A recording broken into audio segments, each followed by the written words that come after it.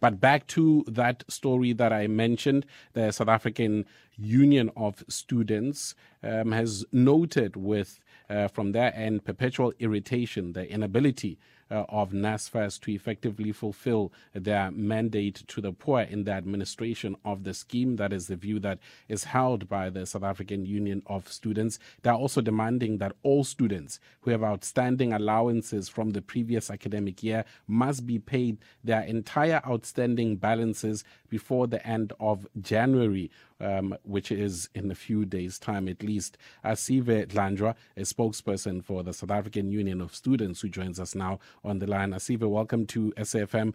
Good afternoon and Happy New Year to you. Good afternoon, and good afternoon also to your listeners. Thank you for having us. Compliments of the new year.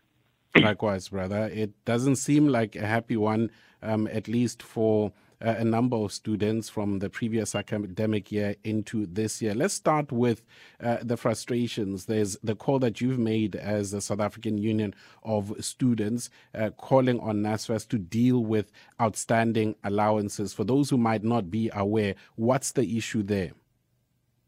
Thank you very much. You are correct. We started the year on a rather gloomy note. We are sitting with NSFAS is reporting that it's 20,000. We believe it's more than that. It's in fact even more than double that. The amount of students who did not receive their allowances coming in fact, from last year.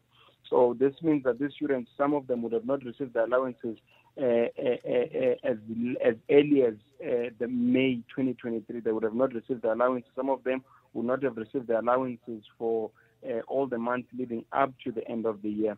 This would mean that these students would have written their examinations without their living allowances, without food, without sanitary products, and without the necessary necessities. So that is the crisis that we are having. It is a crisis because, obviously, over and above the fact that the students have had to carry through the academic year without their necessities, but however, also, we are starting the new year, academic year 2024, and yet we have students that have not, their funding has not been concluded from the previous year. So that is the crisis that we are facing. But what also makes it more bleak is that what is expected is that these students will most probably will not perform well academically, because, for instance, those whom their allowances for their residence was not paid because of pending appeals would have not even had places to sleep, etc.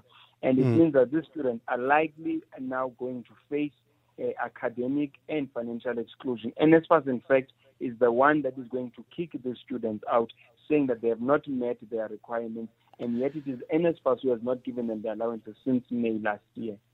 Before we go, and I would want to, Asive, go deeper into what the 2024 academic year looks like, and just staying with what remains from last year, NSFAS making it clear, at least through their announcements, that they're going to be paying thousands of these outstanding disbursements by the 15th of Jan, but at the same time, NSFAS relying on the university to submit data that they say matches the information from the institution before those payments can be made. Now, looking at the 2nd of Jan, we're talking about them speaking of doing these payments by the 15th of Jan. The reliance on the part of these institutions of higher learning to provide them with that information, is that possible at this time of the year? It's not possible. It's not going to happen. They will not pay. I can tell you that, not because I'm a prophet, but you will see yourself. But when the 15th of January comes, those students will still not be paid, and that is a fact. You know how we know this, because you can't fail to pay students having all the time in your hand last year and everyone was working. Then you will tell me when that 40% of the staff complement in the department and institutions, when they are still coming back from leave and some of them are not there, and then you tell me that within 2 weeks you are going to pay all these students. It's not possible. It's not going to happen.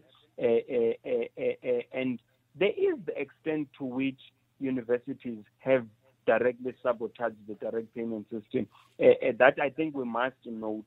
There has been cases, for instance, where universities have deliberately withheld certain data from NSFAS. But for us, it's not just about the institution. It's not just about NSFAS. It speaks to the ability of the Department of Higher Education to coordinate the stakeholders. You must understand, the listeners must understand, that these are public institutions, that NSFAS is a public institutions. All of them are under the tutelage of the Department of Higher Education. So the problem here lies with the lack of leadership at the level of the Department of Education to not be able to ensure that all its stakeholders, there's a level of coherence.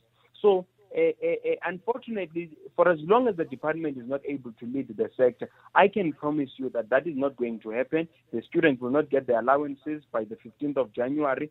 And if anything, we will be dipping into a further crisis moving into the 2024 academic year.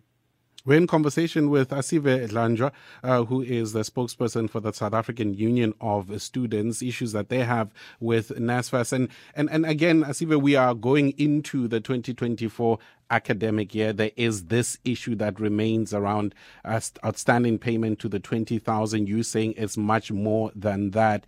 But, and again, noting what you've raised, the issues that you have with what you say is the leadership of DHET, it in itself, does that speak to the confidence that you have or not only in dealing with this outstanding payments, but disbursements during the current, the upcoming academic year, and also even the payment of fees, regardless?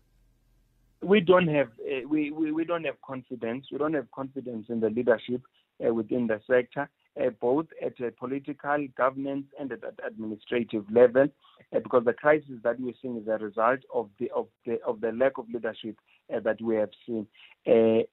So we don't have confidence that this academic year, that the department, including NSFAS, that they have the capacity to deal with these issues that we are facing in the sector. Let me give you another example to show you that here what we are dealing with a bunch of clowns that really want to catapult this sector into a crisis.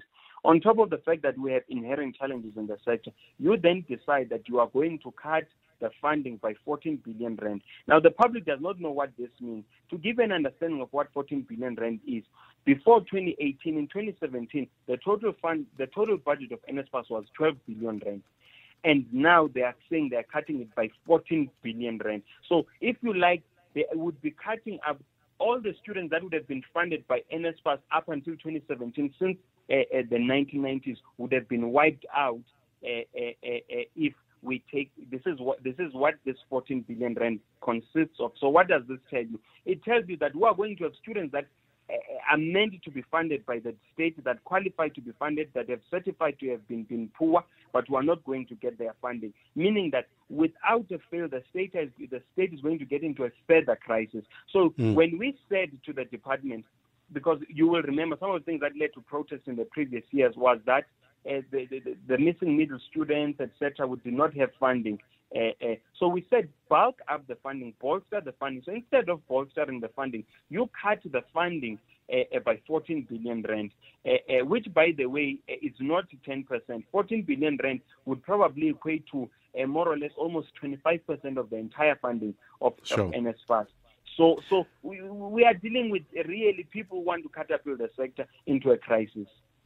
Asive, there are a number of other questions and issues that I would like to cover with you, including what we should expect at the beginning of the academic year. What always saddens me is the number of protests that happen. Of course, the disruption to the academic year, especially at historically black institutions, is where it happens, and issues around that and why primarily there. But I would like to invite you to come back to the show maybe later in the week to deal with some of those issues. For now, we're out of time. We appreciate you making time with us this afternoon.